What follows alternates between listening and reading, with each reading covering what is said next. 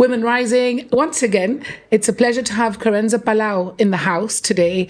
Kerenza, apart from being a family friend, because she's besties with my daughter, because we're going to talk about why as well, because I think we need to mention the rowing. Big up the women rowers of Gibraltar. Kerenza's been through quite a few things in her life. She's very young. How old are you? I'm 25. She's super young. She's just got engaged, has a beautiful engagement ring to a very lovely man called Jeremy. But Kerenza has started her own business. She's been extremely brave for many reasons.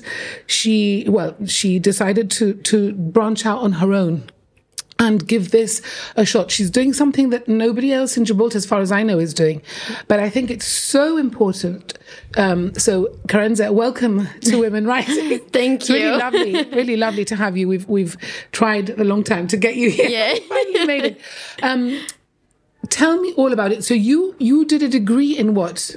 So I started with a degree just in like straight music. So that literally covered like everything. So covered history of music, theory, different genres of music, literally the whole like spectrum. So it was spectrum like of a very music. open degree. Exactly, which is what I wanted because I still wasn't too sure what exactly I was going to go into. Apart from that, I wanted it to be centered around music. So I thought that would kind of cover every avenue and possibility for me by doing that degree to start with, really. It also included like business and music, which I found was quite interesting. Absolutely. Yeah. And that kind of... To help you with your business. Exactly. Where did you study? In Manchester Met, it was and I was like one of the last years to actually do that course before they like kind of ended it, actually. Because they closed the campus down. So I was going to say, my gosh, maybe more people could do it. And maybe they do it somewhere else. Yeah. So it was really good just because of like this like kind of variety of everything that it had in the degree. Yeah.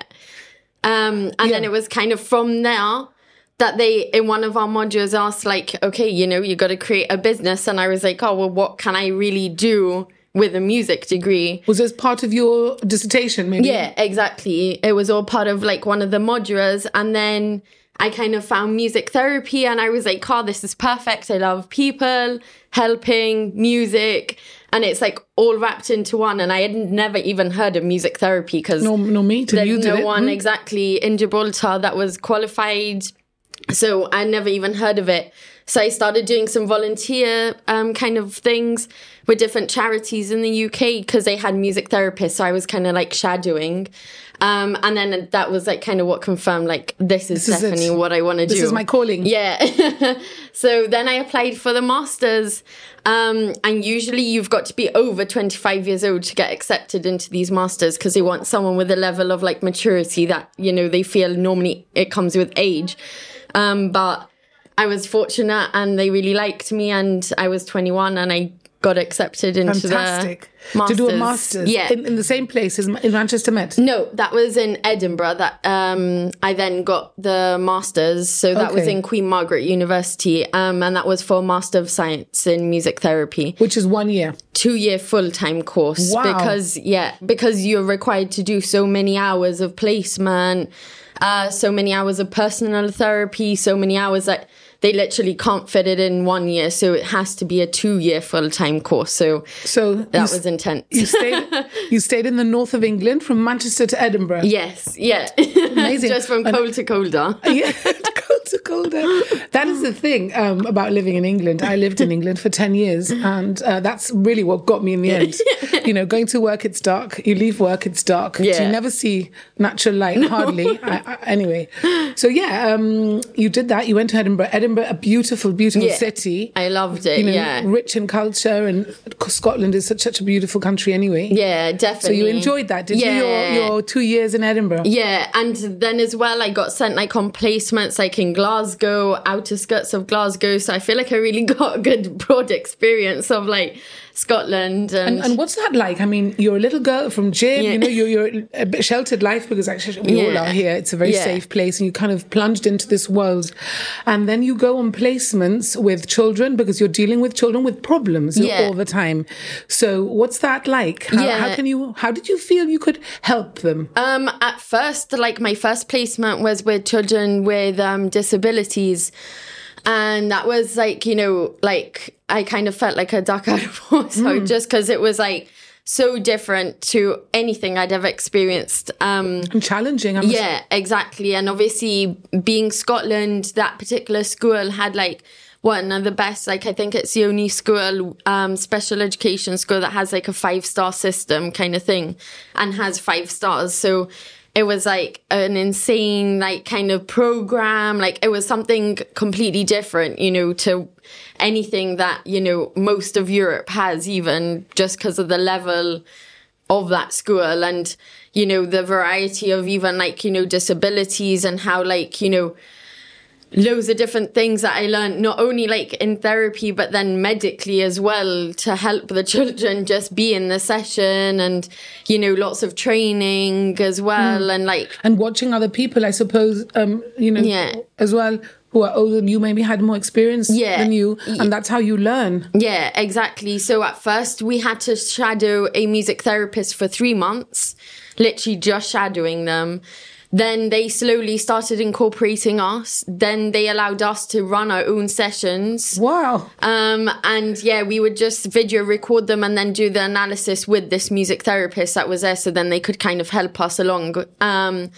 But then there was also work with adults, and that was, you know, even more difficult, I found, especially, you know, the dynamic of going in as a super young therapist and then being like, oh, like, you know, when that age dynamic kind of coming into play. Weird? Was that a bit? Yeah, especially as now that I'm qualified, I feel like it's okay. But, you know, being a trainee, being super young, you know, everyone says that I always look younger than I even am as well. So it was kind of like a very like kind of challenging dynamic at first. Yeah. But it didn't phase you. I mean, you were still able to do it, and this is what you really wanted to do. Exactly. And do you work with children now, or do you work with adults as well? My client group is so varied. Like I do a lot of work with children, but I would say that my group of like adolescents and adults is like definitely expanding now. I have a lot of work now with adults as well that is ranged from, you know, acquired brain injuries to neurodivergent adults, or perhaps just, you know, anyone that just feels like they want, you know, some kind of personal development and feel like music therapy can really help them with that. So how do you help people? I mean, what are the people, apart from that their disabilities or maybe, I don't know, you know, they're born with some sort of mental stumbling block for them. What about people with depression, people with psychological, you know, everyday mental health issues like everybody has? Yeah. How do you help people like that? I think that, you know, sometimes words are like quite powerful, and sometimes it's hard to put something into words that you can't quite place how you feel into words. And I feel like that's where the music therapy comes in very uniquely, because we can put something into music that maybe we can't quite express. And then there's also the neurological and the neuroscience side of music therapy, which is something I'm really interested in, which is to do with like brain coupling and how music therapy helps trigger different parts and cortexes of the brain to fire the same as mind. So if you have depression, or there's something kind of any mental anxiety, health, any sort, you know, schizophrenia, anything, literally on the spectrum of mental health, the use of like music therapy, brain science, neuroscience, and these neurons is actually amazing, the way that it just changes the way you fire. And then that just like, because it's really all chemicals in your brain. Exactly. So this really helps kind of almost show your brain a different way of firing neurons and then kind of adapting. And it also adds a lot of like brain plasticity as well. So our brain becomes kind of more molded to different situations, and that helps, you know, overcoming any trauma and overcoming... It's fascinating. Yeah. Absolutely fascinating. Yeah. What is the biggest challenge for you, do you think, when you're out there in the field, you know, helping people? And that's a tough question. I think, to be fair, it's like kind of balancing Kerenza in Gibraltar and therapist Kerenza. To be honest, I feel like that's my biggest challenge, because, you know, you do these amazing courses, but everything's based in the UK, where it's very big. And, you know, you don't have like this kind of like, oh, I kind of know them, I don't know them, you know, and this kind of relationship that we've got in Jib. Yeah, exactly. In Jib, everybody knows everybody. Exactly. So is that an issue? It's something that I've always got to bear in mind, you know, and always got to be very like kind of put my therapist cap on completely and then take it off as soon as we're done with the session. Just because if not, you know, the boundaries kind of can blur a lot more, and you've got to keep yourself, you know, constantly on that like therapist or just Kerenza kind of line. Did you always know you were going to come back to Jib? I just really felt like I needed to come back to Jib, because I was like, oh, this is like such a great therapy. There's no one here doing it that's qualified. And I was like, I want to just, you know, like be the person that really like pioneers music therapy in Gibraltar. So I was kind of like, I need to come back. Yeah. Plus the weather had annoyed you better. I needed some sunshine too. You do, after 3 or 4 years. Yeah, more than done. Because I know when you go, you're like desperate to get out. I'm never coming back. I hate Gibraltar. Everybody goes with exactly. Yeah. I remember me, I was that. But then, it kind of, Jib is a place that kind of draws you. And now there's so many things going on in Gibraltar. Yeah. It's not like when I went that there was, you know, the frontier had just opened. There was literally nothing going on here. Yeah. So it's a much bigger and better environment now. Exactly. And people need it. Before, maybe it wasn't so prevalent, or people didn't hear about it. Now people are open with their feelings, with their needs, and obviously you've got lots of clients. Do you tell me? So you come back to Jib, you qualify, you decide you're going to stay in Jib, and then you decide that you're going to open a business. What happened next? Well, then COVID happened. Just when I finished my masters. Yes, it's like true. Literally writing my dissertation. And, you know, I was at uni, and the lecturer almost joked like, oh, I might not see you guys again. But, you know, it was still so like up in the air, you know, it was kind of March time. So it still wasn't kind of sure what was going to happen. And then I went home for the Easter break, and I never went back to uni, and I finished my masters. Here. Never graduated. Never graduated? No. Really? Just sent my certificate over. over. Did you graduate for the other degree, the first degree? Yeah. Oh, okay. So okay. at least, you know, I got a graduation in. But yeah, it was bizarre. So once I finished my dissertation, and obviously I had lots of time to think because we were in lockdown, I was just like, I just need to like start this on my own. And like, I feel like, you know, I know, you know, what music therapy is, what music therapy can provide. And I just felt like doing it on my own, like I can really like shape and mold music therapy in Gibraltar. How do you start? That's a good question. You know, apart from like the 101 different licenses and insurances you need to do therapy, once that's all done, it was literally just social media being a big one, you know, start that up, try get the word across, You called it senti? Yes, senti, because that's an Italian word to like listen, feel what someone's saying. So it doesn't just mean to like listen, it means to also feel. Well, so sentir in Spanish. Exactly. So it all derives from very similar words. So I really felt like that kind of brought it, and it was just kind of something that is easy.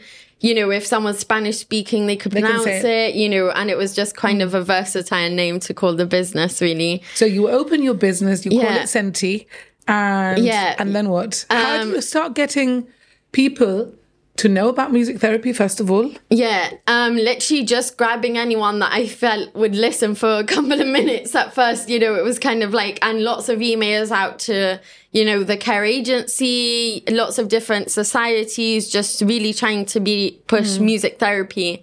It's definitely not been easy, that's for sure. I'm more in the middle of a pandemic, you know. I think therapy is one of those things that, although it's obviously more than able to do it online, it's really not the same. Really needed. Yeah, exactly. It's really not the same as an in-person interaction. So it was quite hard at first to really get the ball rolling, to be honest, but it was just literally pushing, and anyone that had a couple of minutes to listen to me, like, you know, kind of edging my way in. Then I was very fortunate to be able to get a website going with Kenshaw. So then obviously, That's right, Kenshaw Marketing. Yeah.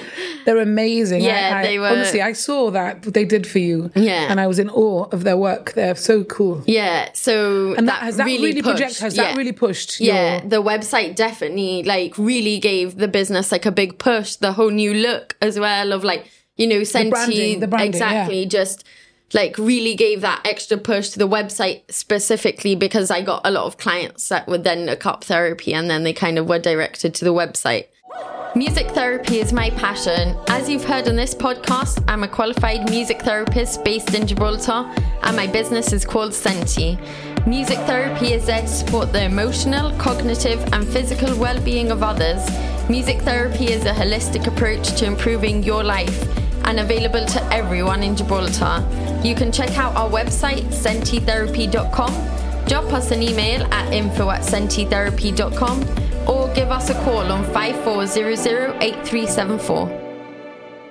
So you've got clients, like individual clients? Yeah. And do you work for different agencies as well? So I'm like kind of got a subcontract kind of thing with the care agency. So I do a little bit of work with them, but mainly it's private. I run one-to-one sessions, which is kind of the most popular. But I also run a couple of groups sessions as well. With children or adults? Both. Yeah, both. The main kind of bigger group is children with disabilities, but I also run a group with adults. So yeah, it's kind of varied work, really. And how do you gauge if a child who has quite a severe disability is really benefiting from what you're doing? How can you, they can't speak or they can't communicate? How do you see it? I think at first, you know, if, for example, they're pre-verbal, it's really like kind of just building. And I think the most important thing that like my always takeaway message is like trust in the process, because it's not something, you know, like I really wish I had this magic musical wand to like wave over, but it's literally just one of those things that's like a process and you've got to really trust in it. And it's in kind of in our training, we're seen to look at the tiniest details, you know, and tiny improvements. And it's like all those little tiny steps that, you know, someone that's maybe not so trained won't really see, that really in the end you look back and reflect and you're like, wow, they've really made that's where and very rewarding for you. Yeah, exactly. Extremely rewarding. Extremely rewarding. You're helping a lot of people.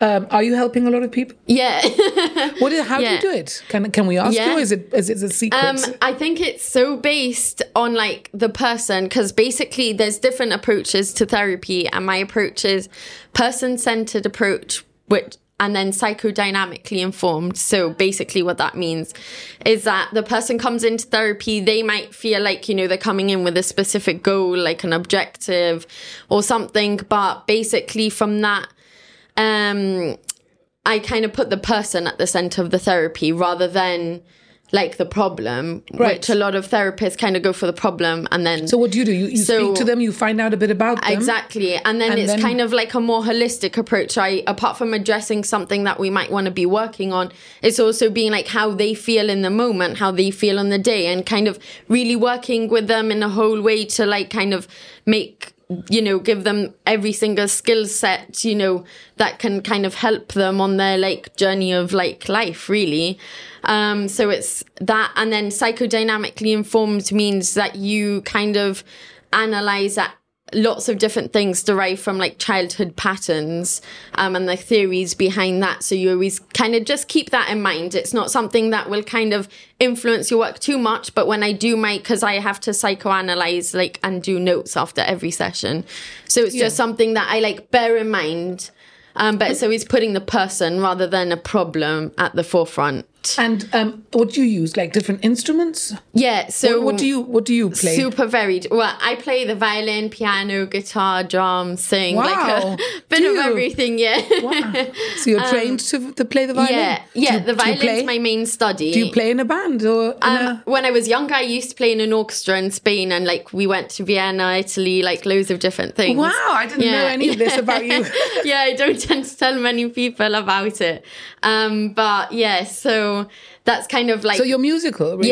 Yeah. I've always been, like extremely, extremely musical. Like, at first my aim was to go to like the Moscow Conservatoire, like very kind of violin, classical, orchestra, that kind of field. That's what you liked? Yeah. But then I felt like, I would be missing out a big part of me, which is like people talking, helping. So that's why I didn't kind of end up going down that field.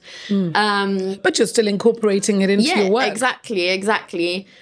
So in terms of with the music therapy, we use a lot of instruments, but some people, maybe we might use recorded music as like a springboard into music with them, because some people might feel a bit more comfortable starting off with recorded music rather than like actual instruments. Improvisation plays a big part in the music therapy, but then with some clients, especially like adolescent kind of clients, making our own songs is a really big part of the therapy. So that I'd use my laptop and would use different loops and like would use instruments, lyrics, and kind of using that to express. So any use of music that I feel will kind of help kind of aid the therapy as such, because it's really using the music as a medium within the therapy. Wow, it's mind-blowing. Yeah. It's really like kind of something else. If somebody wanted an appointment with you, how do they get in touch with you, apart from looking at Senti online? Apart from the website, usually most people kind of just grab my number from there. They send me a WhatsApp and I kind of book in. I like to book in first a little like kind of coffee consultation, just a little chat, so then I can kind of like assess what kind of, whether I need to bring certain instruments or not, or, just so I can kind of assess exactly. And then kind of book in a session and then we get going. Yeah. So another thing I wanted to talk to you about, Kerenza, is that you're very young, you're 25, and you've had a double mastectomy. Yeah. Oof, it makes me emotional just to say it. So I can't even imagine what on earth happened to you. Yeah. So I want you to say it, because I think there's a lot of people out there who have this BRCA gene, like you did. Yeah. I know about 3 people, actually, but they're much older than you. I mean, you're only 25, you haven't had children. You were incredibly brave. Yeah. Tell me about it, and tell us about it, so other people can. Yeah, I think, whenever like it gets mentioned, obviously, I think everyone in my family kind of just obviously thinks of my aunt, and obviously like... Why, she passed away? Yeah, and like... And was she young? Yeah, and really what like, for us it was almost like a saviour, our little angel, because without her, none of us would know about this gene, and we wouldn't have been able to do anything preventive about it. So just explain a little bit what it is, the gene. So basically your aunt died of breast cancer. Yeah, and basically with that... she had kind of got tested for this gene. So there's different types of strands of genes. So there's BRCA1, BRCA2, PALB2, and some other ones. My dad, my aunt, etc., they have the BRCA1, but mine is PALB2. So it's kind of mutated from their mutation. So mine basically, PALB2 is mainly just breast cancer. So and it's not so others. If you hadn't had the double mastectomy? It's about like 80 to 85%. That you would get breast cancer. Incredible. So once I saw those statistics, and I'm a science kind of girl, so I had no problem in being like, that statistic is just, insane. And then you just kind of think of, what that really means. And when you've had family members that have been ill, you're just like, that risk, to be fair, is just it's too much of a risk. Yeah, exactly. And, it wasn't even like, obviously... you have to go through a lot of evaluation of, what you want and what you're willing to risk. Do they do that here? Basically, the blood test is done here, but everything is with the Royal Marsden in London. Oh, okay. So all the professionals you speak to, surgeons, that's all you have to all go at the away Royal for Marsden. that. Yeah, exactly. Oof, wow. So apart from a lot of going backwards and forwards, to see the consultant, to see, what kind of things are available. You have the option of regular scanning or to get a preventive double mastectomy. And to be honest, it was just kind of like, I don't care that I've kind of not had kids, because obviously that's kind of the big... Well, the breastfeeding and all that. But I mean, loads of people don't breastfeed, so it doesn't really matter. That's why I was just kind of like, I'd rather be here and than anything else. And, when you just see a statistic like that and you're kind of shown this graph of like, oh, this is a normal person's kind of the person on the street's risk, and here's yours, and you just see that exponential growth, you're just kind of like, oh, it's a no-brainer. No-brainer. So you had it done this year? Yeah. So I had it done in May. It was definitely a big, was it very emotional for you? Yeah, I think I was quite fortunate that, being a therapist, I kind of, help yourself. Yeah, kind of did help myself a lot. And, I kind of was with the mentality of like, this is, I'm not ill.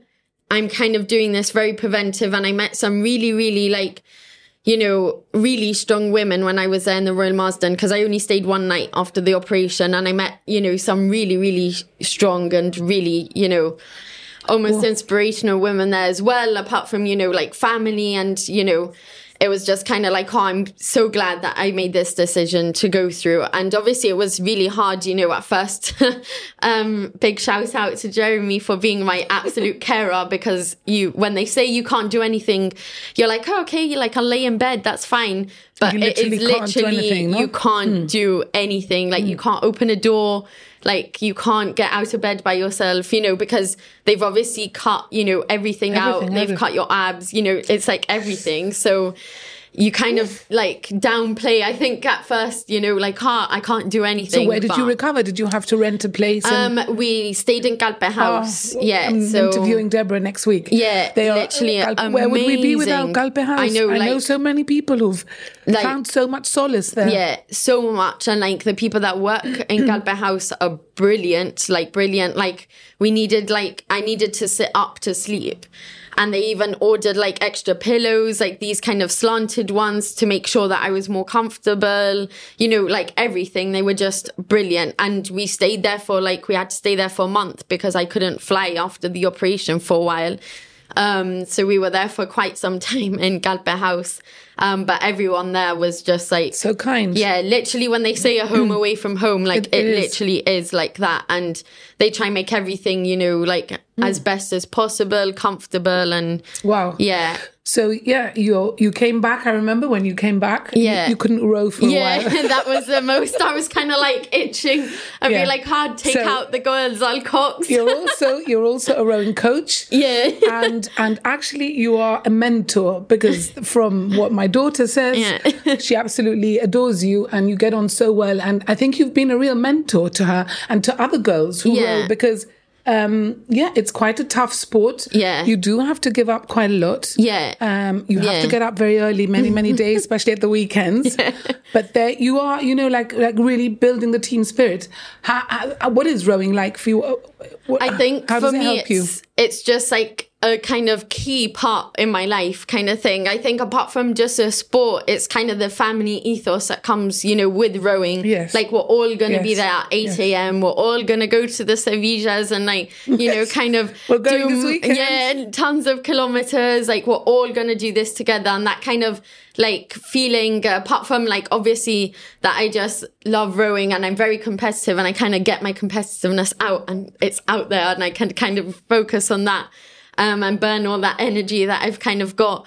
It's just kind of that whole family thing. And I think, I do like to think, that I do like kind of help the girls and like I feel like they always... As a parent of a girl, well, and a boy, but my girl really is the one that you've... she's always saying how great it is to listen to you. So. Yeah. And your rowing skills are quite good, apparently. Yeah, like they call you. What do they call you? They call me the mother hen. The mother hen. Yeah, I've got you in my phone as Coach Kerenza. Yeah, because that's what Beanie calls you, Coach Kerenza. Yeah. I think definitely that played a big role, and that really was kind of like the girls, especially at Galpe, kind of what made me go for like the Gara president as well. I know, you're Gara president. Yeah, as well. And you're very young and a woman. Yes. Big up women. Women rising. That's why you're here. Exactly. So I kind of had to take that on because I was just kind of like, no, like I have a vision and I'm very set in my ways of like achieving things. And, you know, I kind of go to the ends of the earth to achieve things. And I think rowing something that, you know, it's always been in my life kind of since I was 14, 15 years old. So it was just something, you know, even at uni, I was kind of itching to still be doing. And you've got quite a lot of girls at the Galpin now doing rowing, because I was there last weekend. We've had an ergo in our house since July, since Mikey had COVID, and we brought it here for him. And we took it back, and I thought, wow, this is great. There's a new intake, really a lot of enthusiasm for rowing. So that's brilliant. Yeah, and it's You've great. got to keep it up, Kerenza. Exactly. Don't keep coaching. Yeah, definitely. Keep going. Yeah. One last question for you. Great. Who do you look up to? Oh, I don't know who to say. I think, to be quite honest, I would just say, like, this particular music therapist, she was a lecturer of ours. Her name's Dr. Philippa Derrington. And just the research and, like, you know, how helpful she was, you know, and I just felt like she was, like, a big kind of, you know, role model and influence. And although that kind of came later on, you know, kind of into my master's kind of thing, I think she's really influenced a lot of like my work and kind of reflection on like people and, you know, kind of life. And, you know, I think a lot of like therapists in that sense are really people that I kind of like Yalom and lots of different therapists that I kind of, you know, look up to, because I think they really influenced and changed the way I think about life. Wow, amazing. It's been a real inspiration, emotional and everything, to have you here. Thank you so much for giving up your time. Thank you. And yes, Senti, everybody, look it up. Senti.